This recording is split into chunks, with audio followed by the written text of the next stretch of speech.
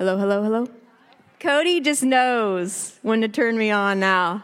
I met Cody today for the first time. Super nice. I love being back up here. I get a great view of all my favorite sinners. So thank you guys for coming out. There's my favorite one. No, just kidding. Okay, today I wanted to tell you guys about two really important announcements. One, today is the Spirit Day for the Rock Point Weekday Preschool, and it's from 10:30 to 1:30. And if you're a vegan or vegetarian, they still offer Chick-fil-A sauce. So you just get a spoon and you just eat it just like it's soup. So this is a really important fundraiser for our weekday preschool program. They get proceeds. So go hang out with your friends. Let the kids play. They'll probably come home with some mutated form of influenza. Hopefully you've been vaccinated. Let's talk about vaccinations. Anyway, go support Rock Point. My kids went through the weekday preschool program. It's awesome. Okay, next, this is super important. Wait. Do you have two sets of earrings, or did you take them off? We're going to raffle these off. These all-the-wire earrings are super cute. Okay, that's not on the sheet. Okay, we are going to be studying the Gospel of John in January, and Kris wrote this study. It's awesome. The reason I love this Gospel the most is because in this Gospel, we learn that Jesus loves a good wedding party, that he actually converted, when the wine was running out, he converted water, it's that way. He converted water into wine because he likes to stick around for the wedding line dances.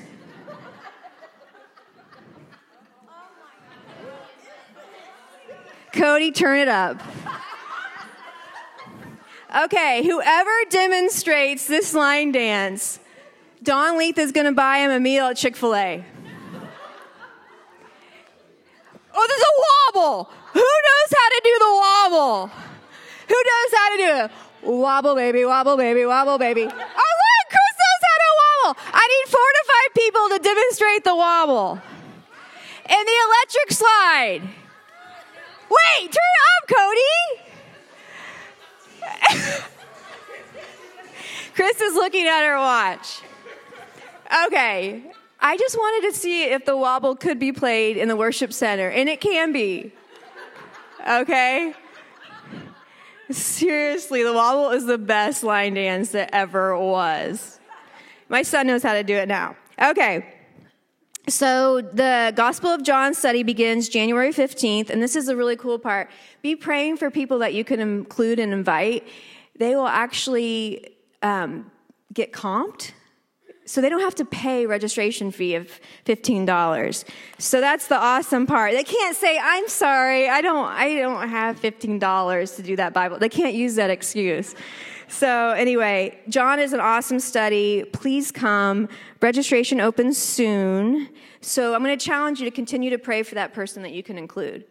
Okay? I think that's it. And also, stay tuned. We're going to be having some kind of charitable piece to the Bible studies, and we'll be announcing that soon, so stay tuned for that. I feel a little echo. Echo, echo, echo, echo. What? Oh, okay. All right, so next is Katie Byrd. She has an amazing new haircut with lowlights. We both got lowlights. We both think it's a little too dark, but it's growing on us. Katie, you're going to do awesome. Thanks. All right, Godspeed. I used to say good luck, but I was told to say Godspeed. Godspeed.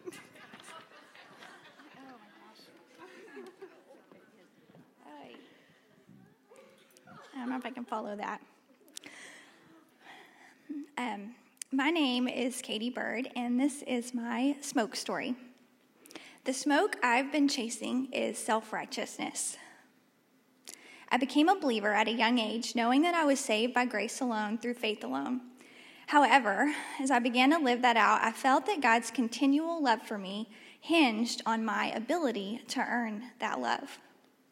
The problem was that by even the thought that I could earn his love with my own righteousness, I was actually devaluing God's standard of holiness and minimizing my continual need for the saving grace of Jesus.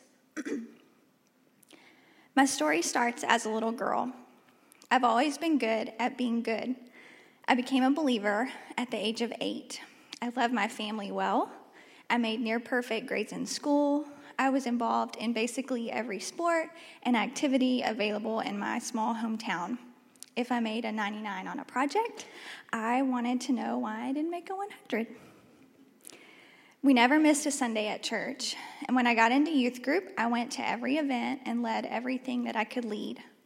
College brought mission trips and leadership opportunities. Part of the reason I decided to become a nurse was because I wanted to do missions overseas long term. Nursing seemed like a great way to do that. I worked so hard at having the perfect Christian life, doing all that God would desire so that he would continue to love me. In light of my laborious task of being perfect for God, I developed a weak, distorted view of my own sin. And so when I would sin, I would work extra hard to make it right, whatever was necessary to get that thing off my record. I didn't view my thoughts as self-righteous. I honestly believed that I was doing exactly what I should be as a follower of Jesus. But when a sin early on in adulthood crept in that I couldn't overcome with my own strength, intense shame and guilt took over. You see, because I had ultimately based my relationship on God with my works, a sin that couldn't be fixed was a shattering blow to my fragile perception of God's love for me. Satan used shame and guilt to push me into a dark corner and make me feel as though God was a million miles away. While this can sound like a lot like self-worth issue and trying to gain approval, I venture to say it was just the opposite. My problem wasn't one of feeling a lack of worth, but instead, I had actually elevated my own worth. And in doing so, I had not only minimized the holiness of a perfect God, but I had devalued the very sacrifice of Jesus Christ. The head knowledge about grace was there, but my heart still sought after earning it. You see, at the root of my working really hard for God's love was the idea that I might actually be able to work hard enough to deserve it.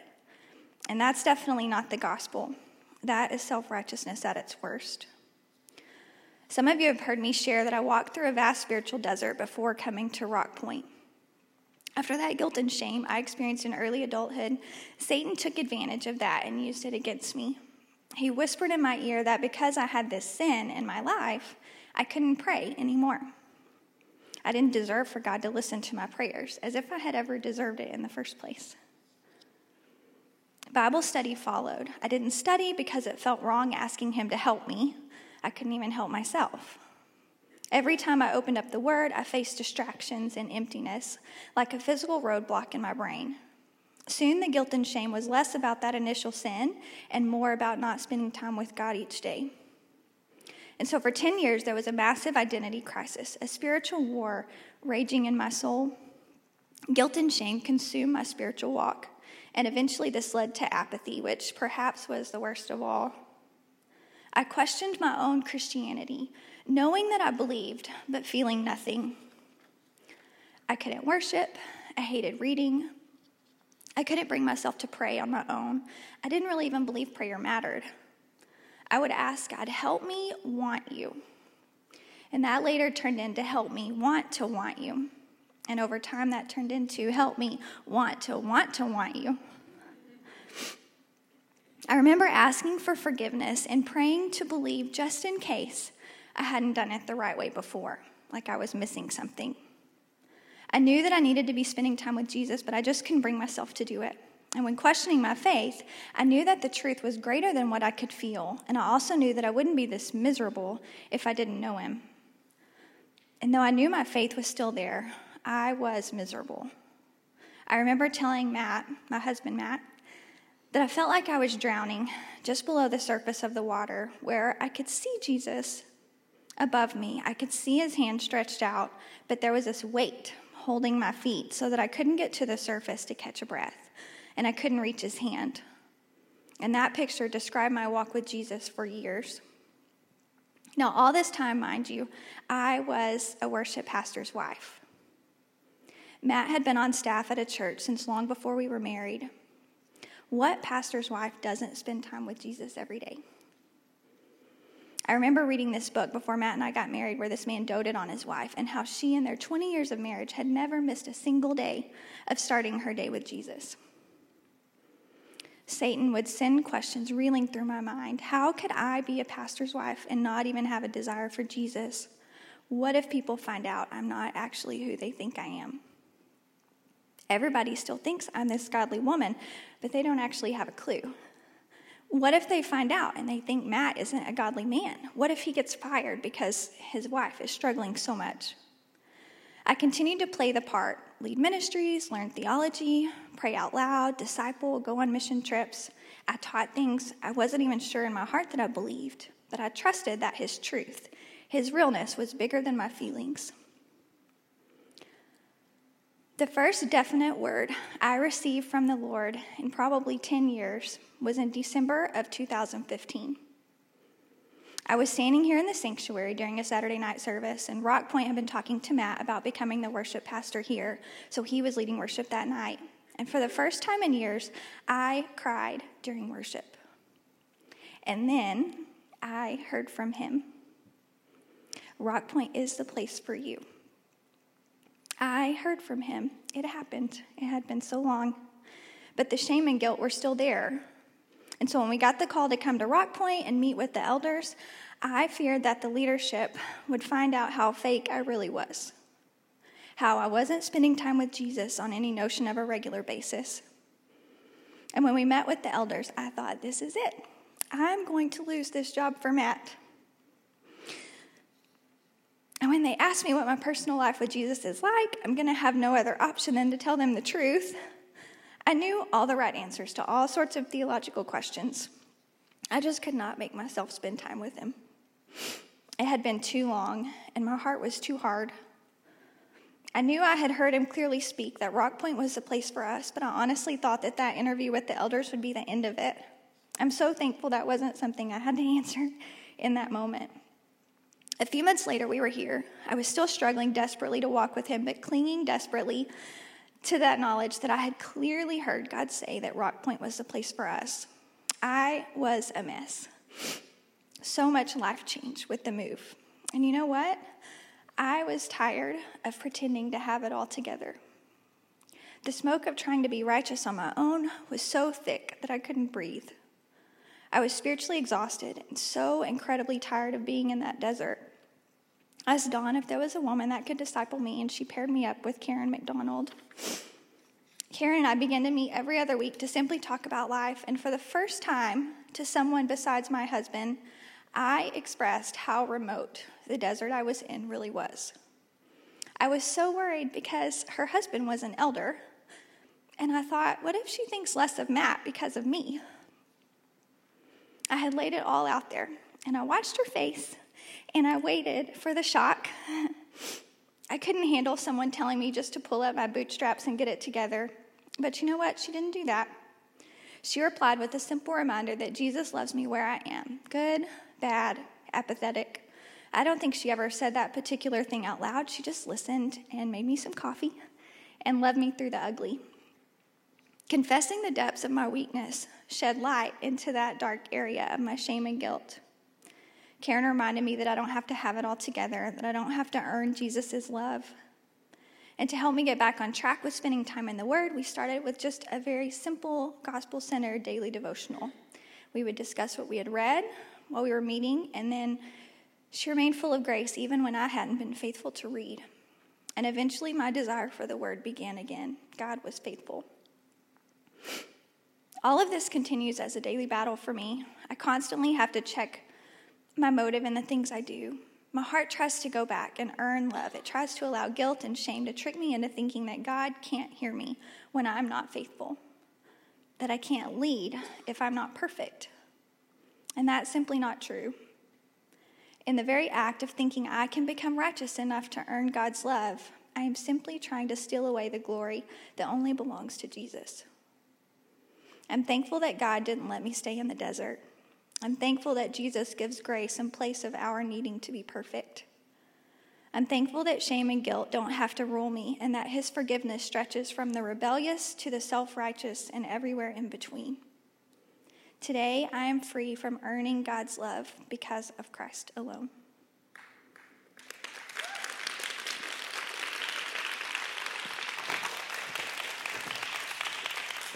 You don't have to do that. Just take it. Hi, guys. Let me pray. We'll start. Heavenly Father, you love us right where we are. Thank you for that. Thank you that you love us so much, even in the dark places, even in the apathetic places, even when we think we're really well behaved, but really you're looking at us and rolling your eyes and thinking, oh, baby, if you only knew that you still sent Jesus while we're still a mess. Thank you. Thank you that you love us. Thank you that you love to work with broken pieces. God, tell us what you want us to know about you today. In Jesus' name, amen. Well, I'm back. I wanted to really quickly, I want to thank you guys. This last week has been hard, and everybody, I know everybody has hard weeks, right? I mean, stuff happens. This is life under the sun, amen? Stuff happens. For me, something happened outside of my plan. It was not a part of my plan, but it was part of God's plan, and he continues to kind of unravel it a little bit every day and show us more of himself through it. My son had an accident on a mountain bike when he was racing for his college, and it wasn't part of the plan. And he was broken into some pieces, but he's okay now. He had surgery. I just want to thank you guys for the love and the prayers. I want to thank you for asking how you can help. I want to thank you for all the things. Our pastor leaves Sonic drinks. That's his love language. He left one on our porch, because that's how he loves. And I just want to say thank you. We have felt loved and taken care of and prayed over. He's doing better this week. I didn't get to be Bible study teacher. I got to be nurse, insurance agent, PR rep, social media chairman, school counselor, all sorts of things. But that's where I needed to be. And I'm thankful for you guys for understanding that is my number one mission field, right? My home. So thank you for asking after my boy. He's doing better. And hopefully he'll get back to college next week. You can pray about that with me. So with that, I want to move on, and I want to thank Becky. Right, Becky, the Shauna of the morning? Yeah? Okay. We just wanted to give samplings of all the greatness that we have on our team.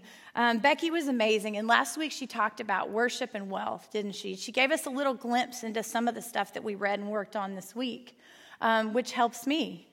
We had a lot to read this week, right? A lot of big ideas and big thoughts. And so what I want you to do right now is I want you to go and open your Bibles, and we're going to start in Ecclesiastes 5. We're going to jump around a little bit just like you did in your homework.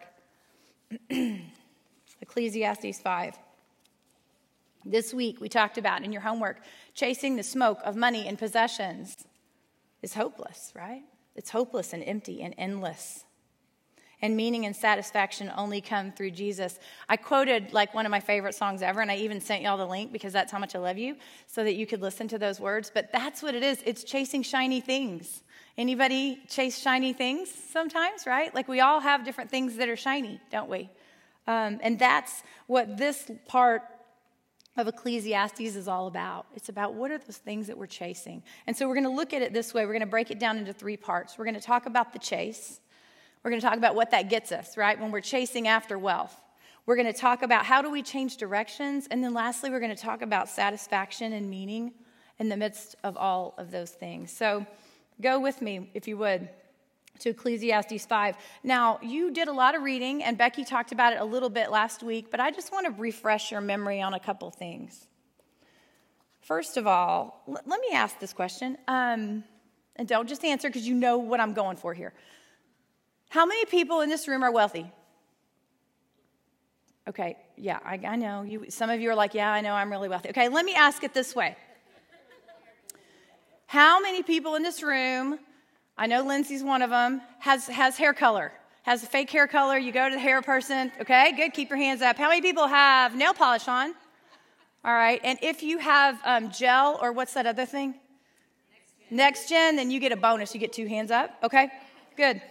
How many people buy coffee at a place that charges you $3 for coffee? Yeah, not Katie. How many people buy coffee at Starbucks? Anybody like Sonic Ice? Okay, you're getting my point, right? We decide that we are not wealthy, don't we? Because we decide that the wealthy people are those like 5 people that we hear on the news all the time that have billions and bazillions of dollars and they own stuff. When really we're running around with a $5 cup of coffee and $40 fingernails. Amen?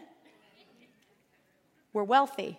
Now, we talked about it in homework too. It's like, here's the thing with the wealth deal, right? It's not that that's inherently bad because nails are not bad. Am I right? Amen? Okay. The difference is, where are we seeking to find our satisfaction?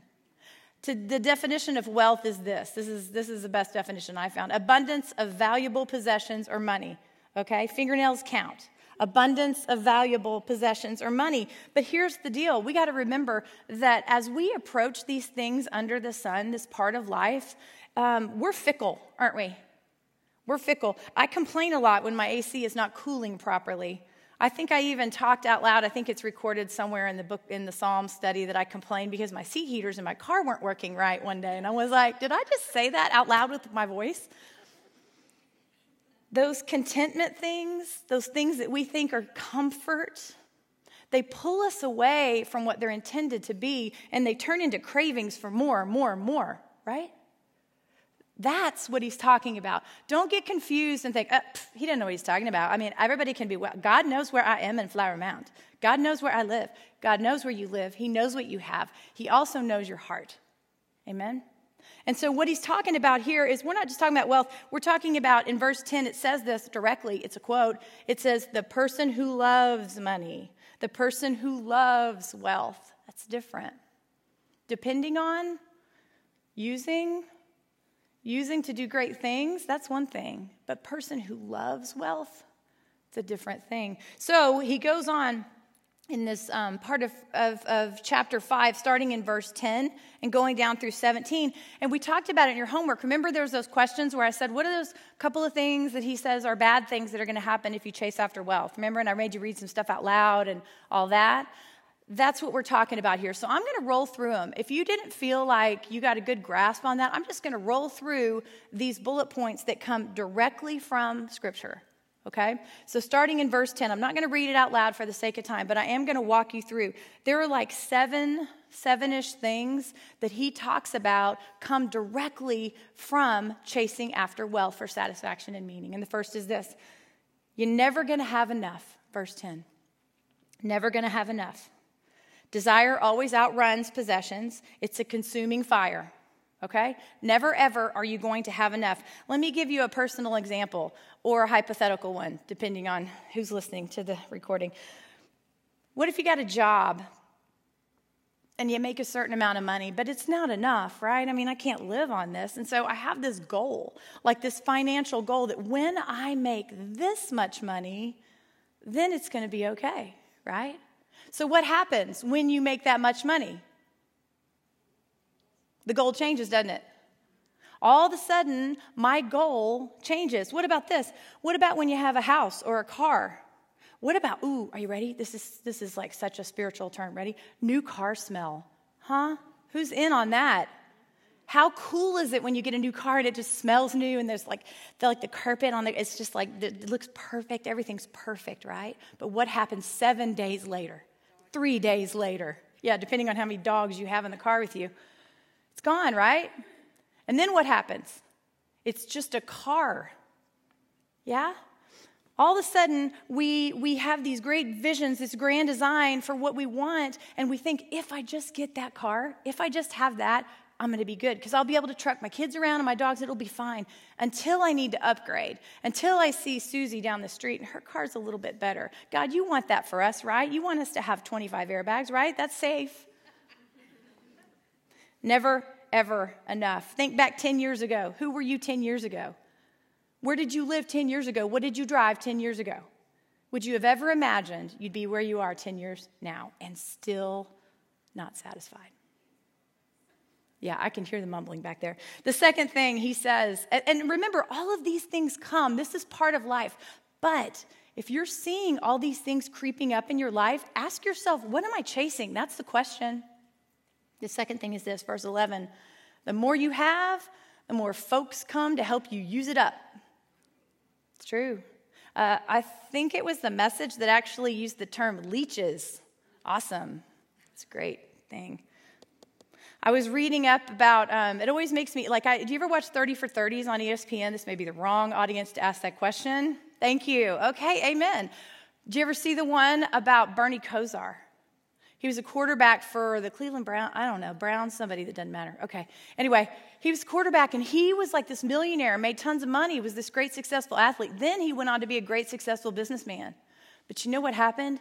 He went bankrupt. And not only did he go bankrupt, he went spiraling down, and it was a disaster. And his situation is used like as an example of, wow, look what happens when we think we have it all because we have all the dollars. You know what? At one moment, I thought this was interesting. He said he was paying for 60 cell phone bills at a moment in his time. He said, I had one, and it was like a flip phone. People come, don't they? When you are in a position of wealth, or when you're in a position where things are going okay, some people come around that maybe haven't come around in a while. Watch for that. Proverbs 14:20 says this, those who love the rich are many, aren't they?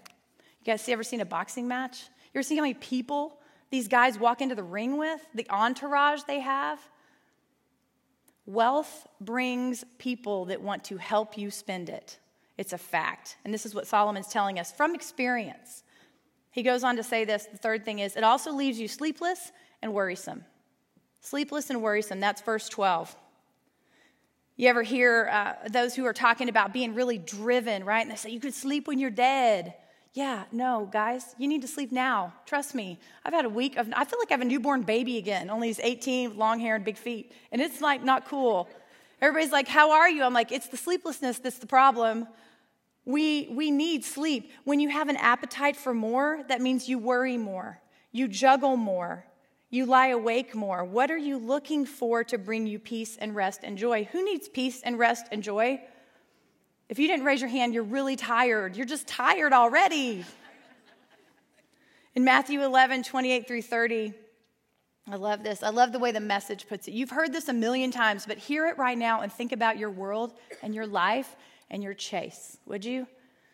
Are you tired? Are you worn out? Are you burned out on religion? I love the honesty of my friend Katie. Yes, yes, yes, right? And God took that, right, and uses it for his glory. Even today, even moving forward, I love it. It goes on to say in Matthew 11:28, says this, come to me. You know who that is speaking? That is Jesus. Because what he goes on to say is, get away with me and you'll recover your life. I'll show you how to take a real rest. Just the word rest sounds good right now. Walk with me and work with me and watch how I do it. Learn the unforced rhythms of grace and just hear this, would you, when you think about your walk? I won't lay anything heavy or ill-fitting on you. If you got heavy stuff or ill-fitting things or burdens that are weighing you down to the ground and you cannot sleep at night and you worry so much that you have like digestive issues, let me tell you something with certainty. The scripture says it right here. That is not God putting that on you. It's not. He doesn't do that. That's not one of his dirty, dark motivations. It goes on to say, keep company with me and you'll learn how to live freely and lightly. Freely, lightly, rested. I want that. I got to move on. The fourth thing is this. Verse 13 tells us that we are going to be broken and in pain. Awesome news. Awesome news. The richest man that ever lived is telling us this from experience. Do you hear that? I mean, a lot of us just write it down and we're like, yeah, I heard it before, but sure would help if I could pay my car payment. I get it. We want to be able to sustain life, right? But sometimes God is going to allow brokenness and pain and those things so that we can say, hey, maybe God restricted those things for me to protect me. Maybe you don't need the big car payment because you don't need the heavy laden burden of laying in bed with your super sweet, awesome Lexus with the rims. Maybe you don't need that. Nobody look at me weird like you're like, I love my rims. I'm sorry. It's okay.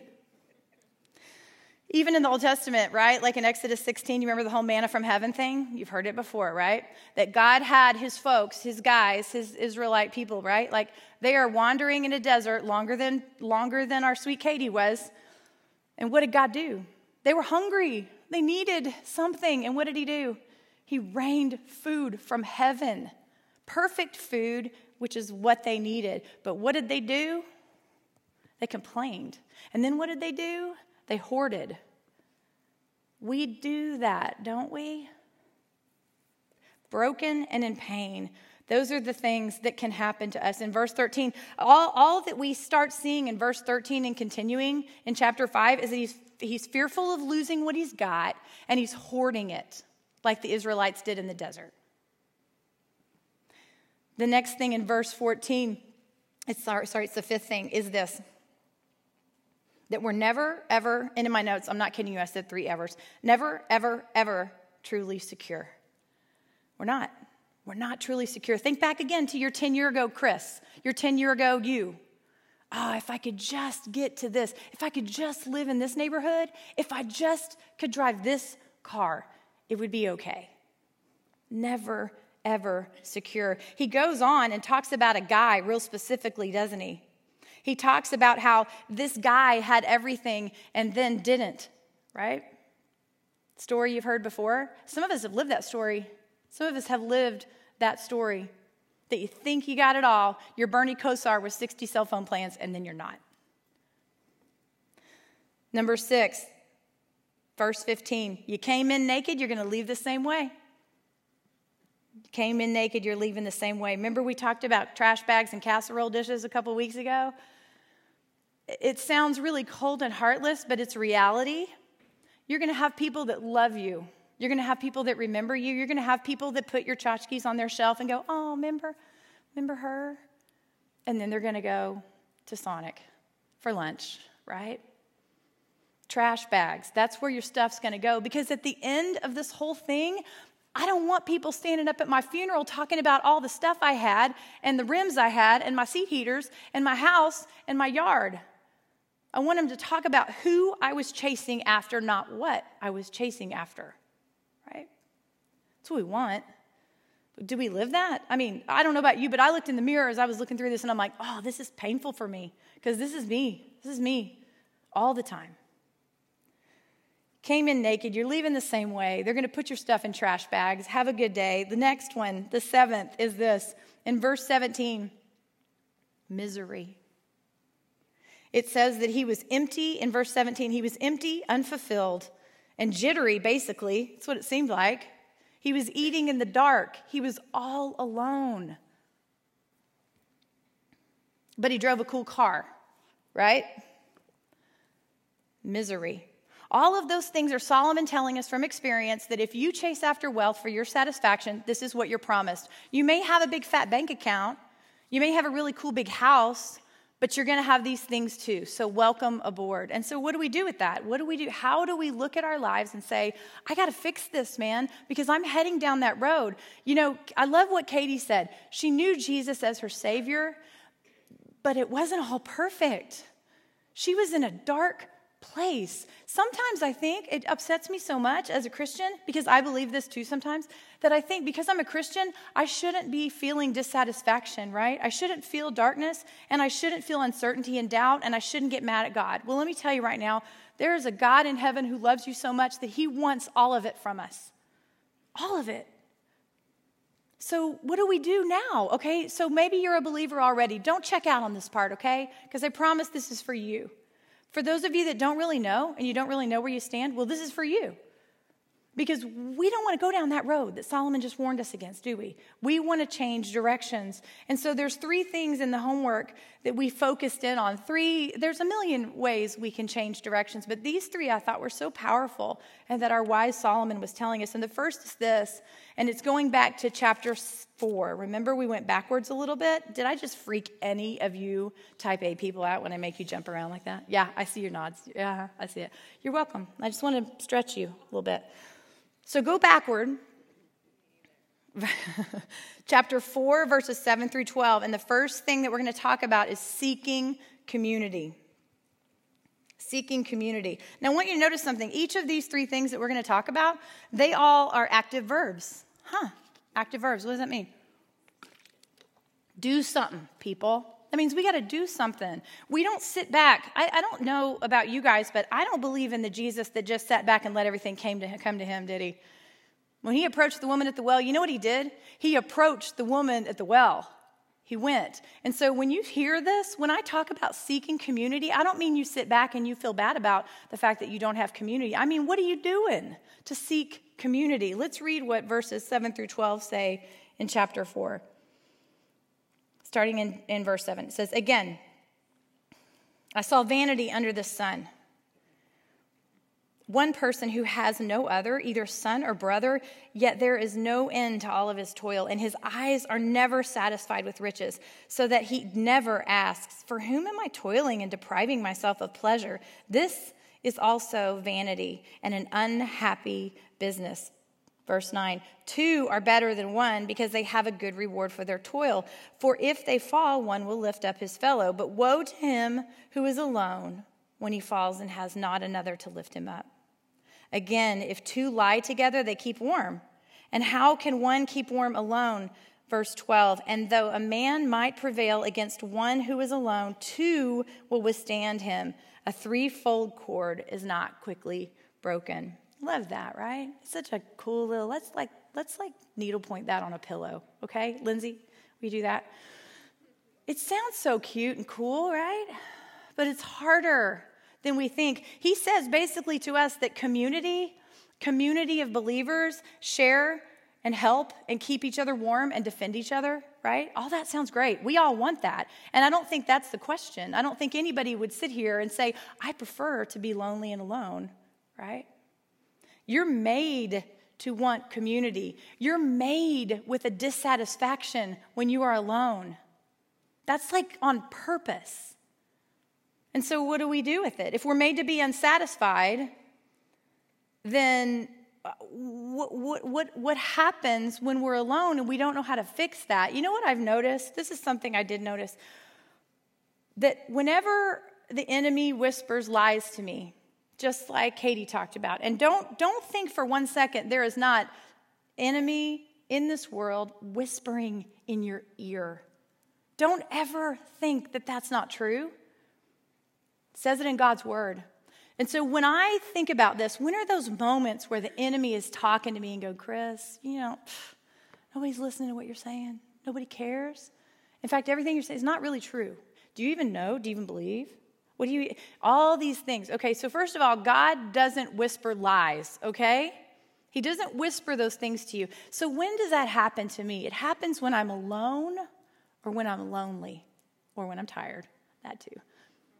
Or hungry, that too, hangry. There's a lot of different places. But I promise you this, if I am in community of believers, if I am with my 3-fold cord, if I am with my Karen, I don't hear those whispers, right? I hear it because it's quiet. There's nobody around speaking truth over me. Amen? So what does that mean? So what do we do? How do we seek community? If this is a gaping hole in your life, do you have an unbelieving husband? Do you have a best friend that's not a believer? Do you have roommates that are not believers? Do you spend the majority of your time with people who are not running the same race that you run? I've been there. I have been there. And I will say this. Those people are wonderful, and God wants you in their lives, right? Because he wants you to be a light on a hill, and he wants to be salt and light and all the things, right? But who is building you up?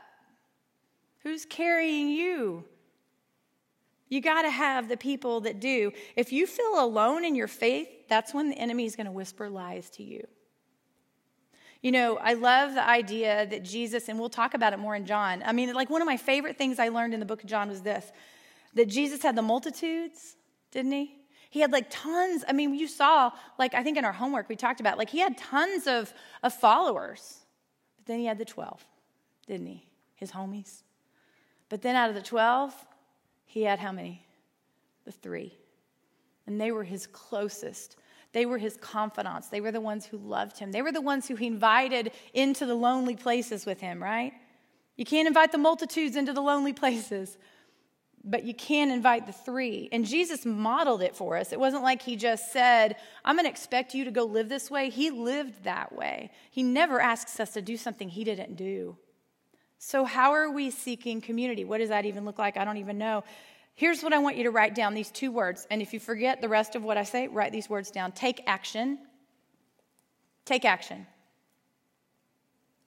Step out.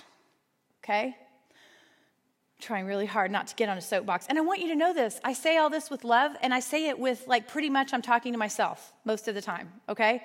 Step out. Do not be a victim, and do not say, yeah, but you don't understand. Like, it's hard for me. Yeah, okay, you know what?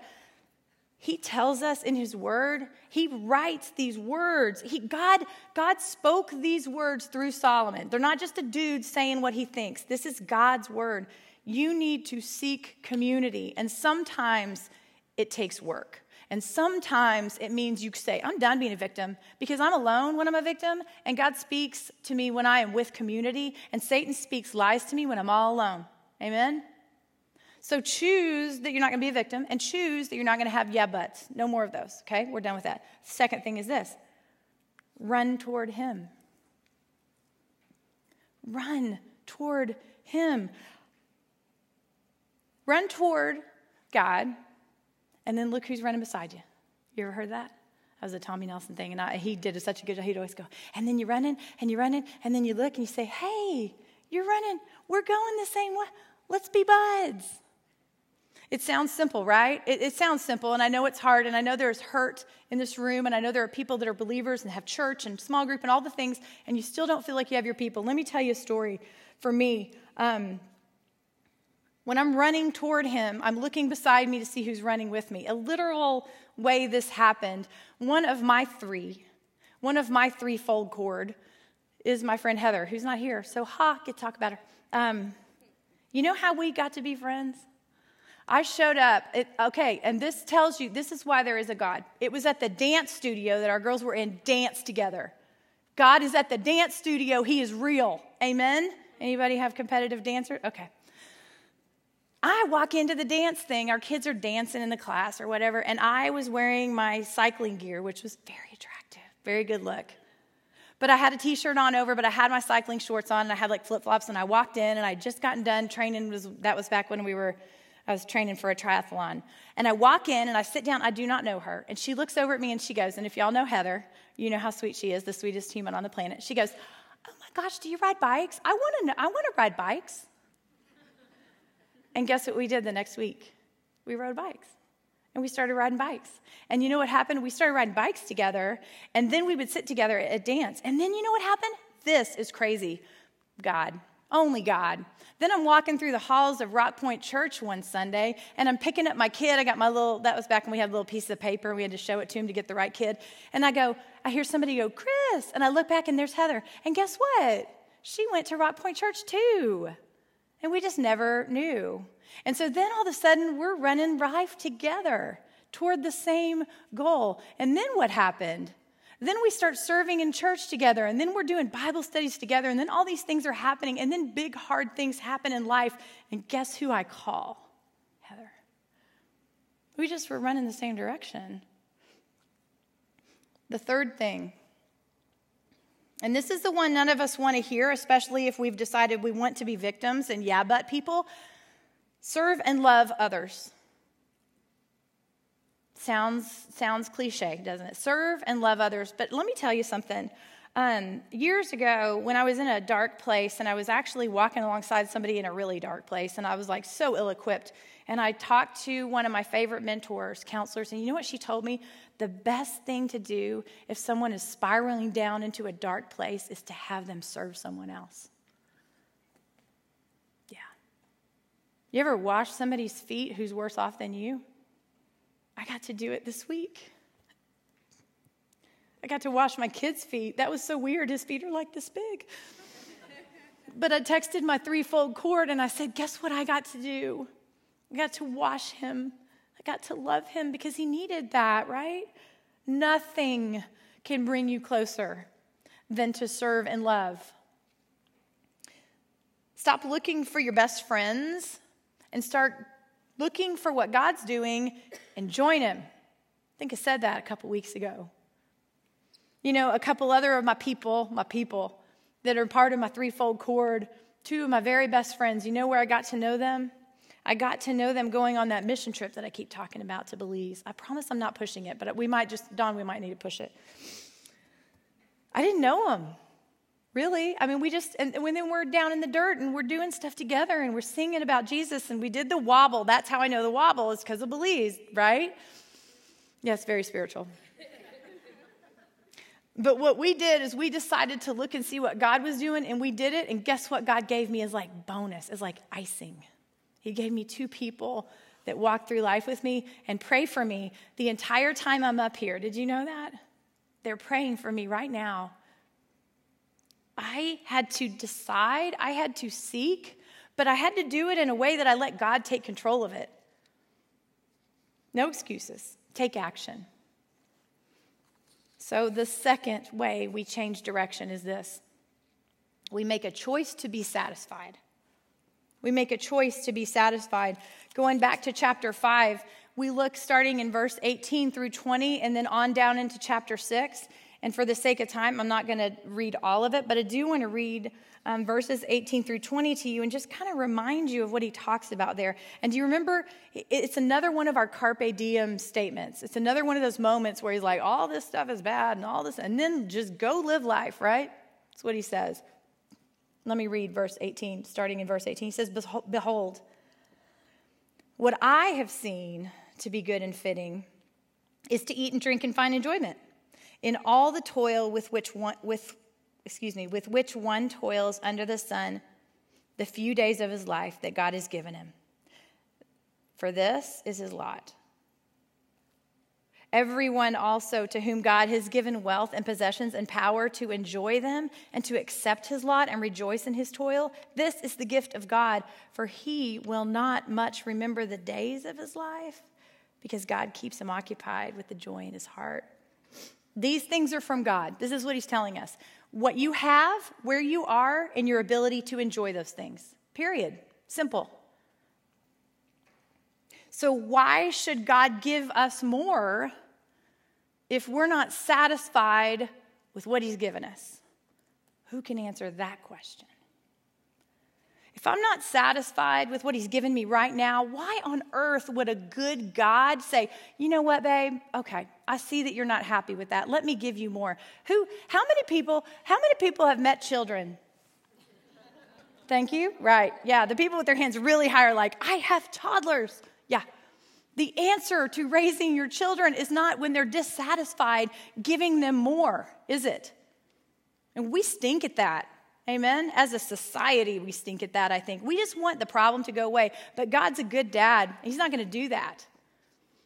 He is not going to look at your situation and go, you know what? You're not really happy with that house in Lantana and the 3-car garage and all the things. Well, you know what? Let's just do this. Let's give you a bigger one and a better one and seat heaters. Let's do that. That's not who he is. So what we got to do is we got to be satisfied with what we have in the now, right? You want to build a bigger house? Cool. Don't build a bigger house to find happiness and contentment and meaning. Amen? Don't build a bigger house because then you're just going to be unhappy in a bigger house with a bigger house payment. It'd be so fun. If you can build a bigger house, I love this. Tommy Nelson wrote a book on the book of Ecclesiastes, and I had read it like 10, 15 years ago. And so I picked it back up, as I was working on writing this. And it's like, he's just so, that's why I keep talking about him. But he's just so like matter of fact. And he gave the house example, and he says this: if you can have a bigger house, build it and enjoy it. It's like having a company over to your house. Like, don't apologize. This might sound personal. Don't apologize for the dog fur and the unwashed dishes and the weeds in the flower bed. Appreciate what you have. Don't just go building bigger houses.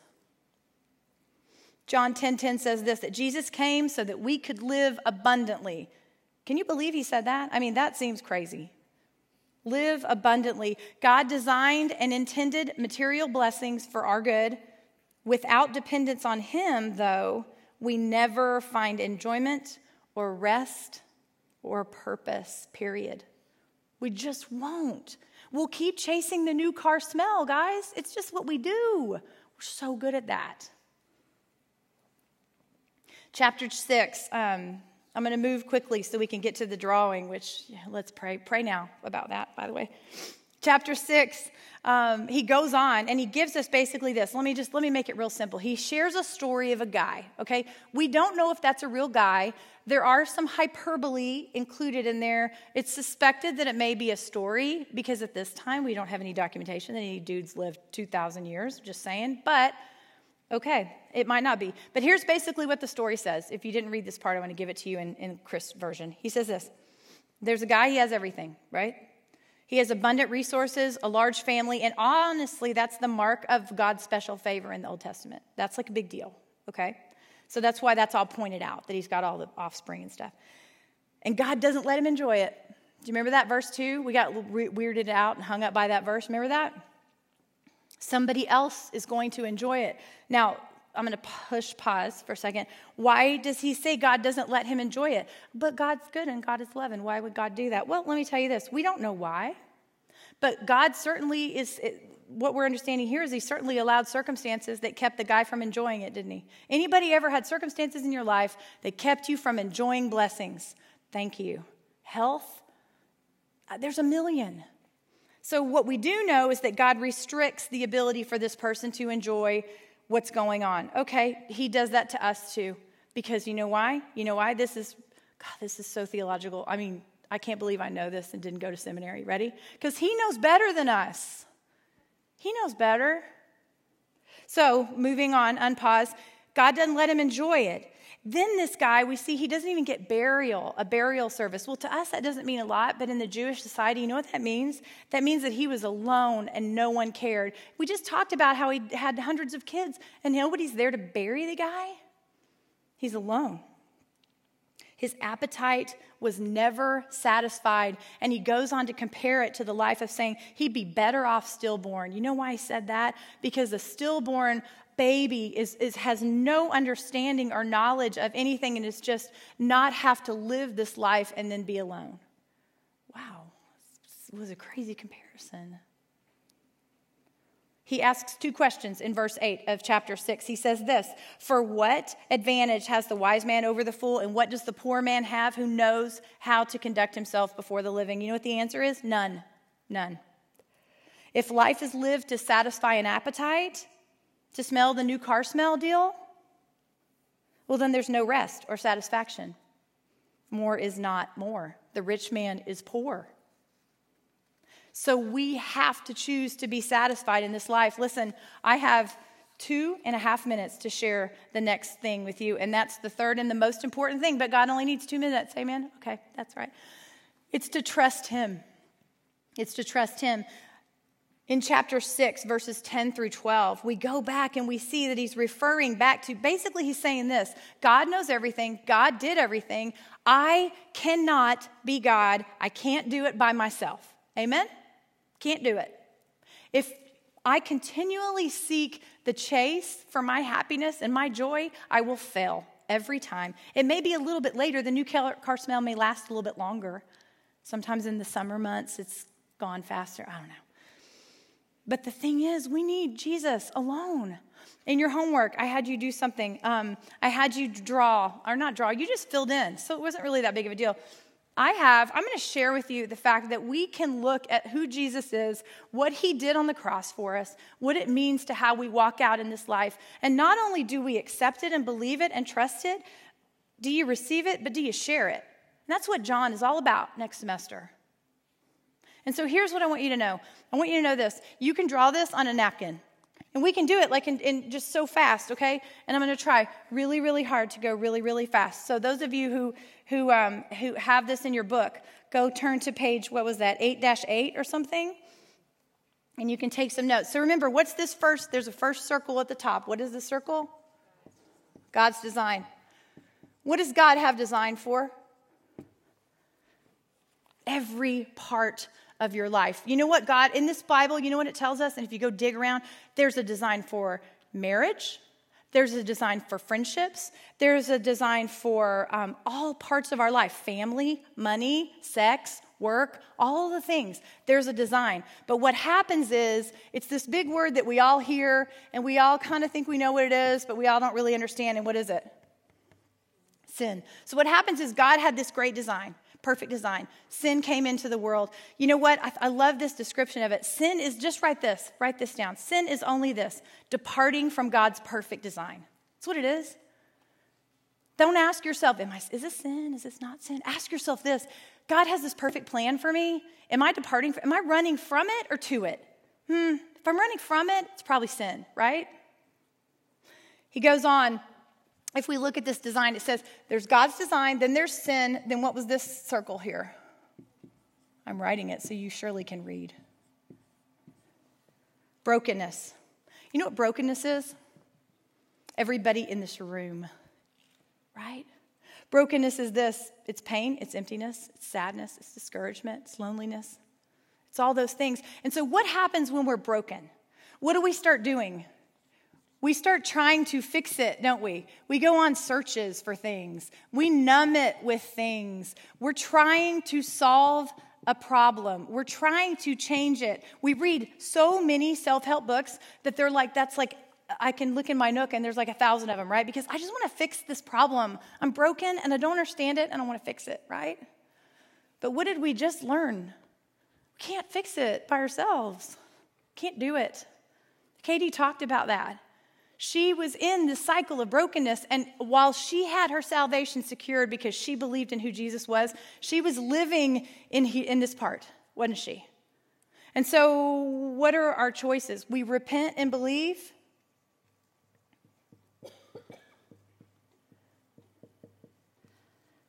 Repent is a Bible fancy word for change. That's all it is. Bible word. Repent and believe. If I'm broken and I'm trying to fix it, and instead I let God say, and I go to him and I said, I can't do it. I have done all these little squiggly lines and I can't fix it and I'm not okay and it's dark. And instead I say, I believe that the only way that it can be fixed is not misspelling the word gospel. It's through the gospel. And the word gospel, you know what that means? It means good news. And you know what the good news is? It's that 2,000 years ago, God sent his son to die on the cross. And you know why he sent him to die on the cross? He sent him to die on the cross, and I thought this was well said. He sent him so that he could prove this. He could prove that what he said, he could do what he said he could do, and that he is who he says he is. When he died on the cross, that's what he proved. I came here to die for you because you are this. And if we get rid of all the rest of this, you just stay right in this little zone and there's no way to get back to him. But because he came and died, he wiped the slate for us. And the last thing is once we have repented, changed, right? Decided I'm not going to live that way anymore. I'm going to believe who Jesus is, and we believe the gospel of who he is. This is like the coolest. Then we recover and we pursue. And you know what that means? I thought this was interesting because at first I saw that arrow and I'm like, that's confusing. I don't really understand what that means. Basically, we're given a miracle and a new gift. And you know what that is? That is the gift that we can now say, hey, this is how my life looks. But guess what? Now we get to go back out and talk about it. We get to go back out and pursue on behalf of who Jesus is and say, this is what he did for me. This is what he can do for everyone. This is what he desires for us. I'm a terrible artist. If Shauna sees this, she will break up with me. She is one of my threefold people. She will totally break up with me. Listen, the reason I sat here and did this is I want you to consider something. When you go out this week and you think about the ways that you're choosing to change direction, are you trusting God? I mean, are you really trusting him? Because if you've not said that I'm sinful and I'm broken and I need to repent and believe, and that's the only way that I can get back to who God wants me to be and go share that word, then you got to deal with this. if you are that person and you have done all that, who are you telling? Do you have community? Are you satisfied with the way? Are you living a life when people see you and they're like, oh, she's satisfied with what she has. There's something different about her. She doesn't have to upgrade every 6 months. What are you chasing? We all chase something. Has the new car smell worn off yet? Are you going to look for new, better, different? Or are you going to choose to say, I trust you? We need to choose satisfaction and trust in Jesus alone. That's the only way we get through this. And Solomon tells us this. Go out this week, get a napkin, and share this story with somebody. And hey, I'll challenge you one better. Take a picture of it and put it on Facebook. You do that? Let's pray. Father, thank you that you came and died. Thank you that you love us broken because you come to repair. Thank you that you sent your son, and only through him can we know you. And only through him can we stand before you. And only through him can we look at people and say, I am satisfied. I may not always have it together, but I am satisfied. Father, thank you that you love us. In Jesus' name, amen.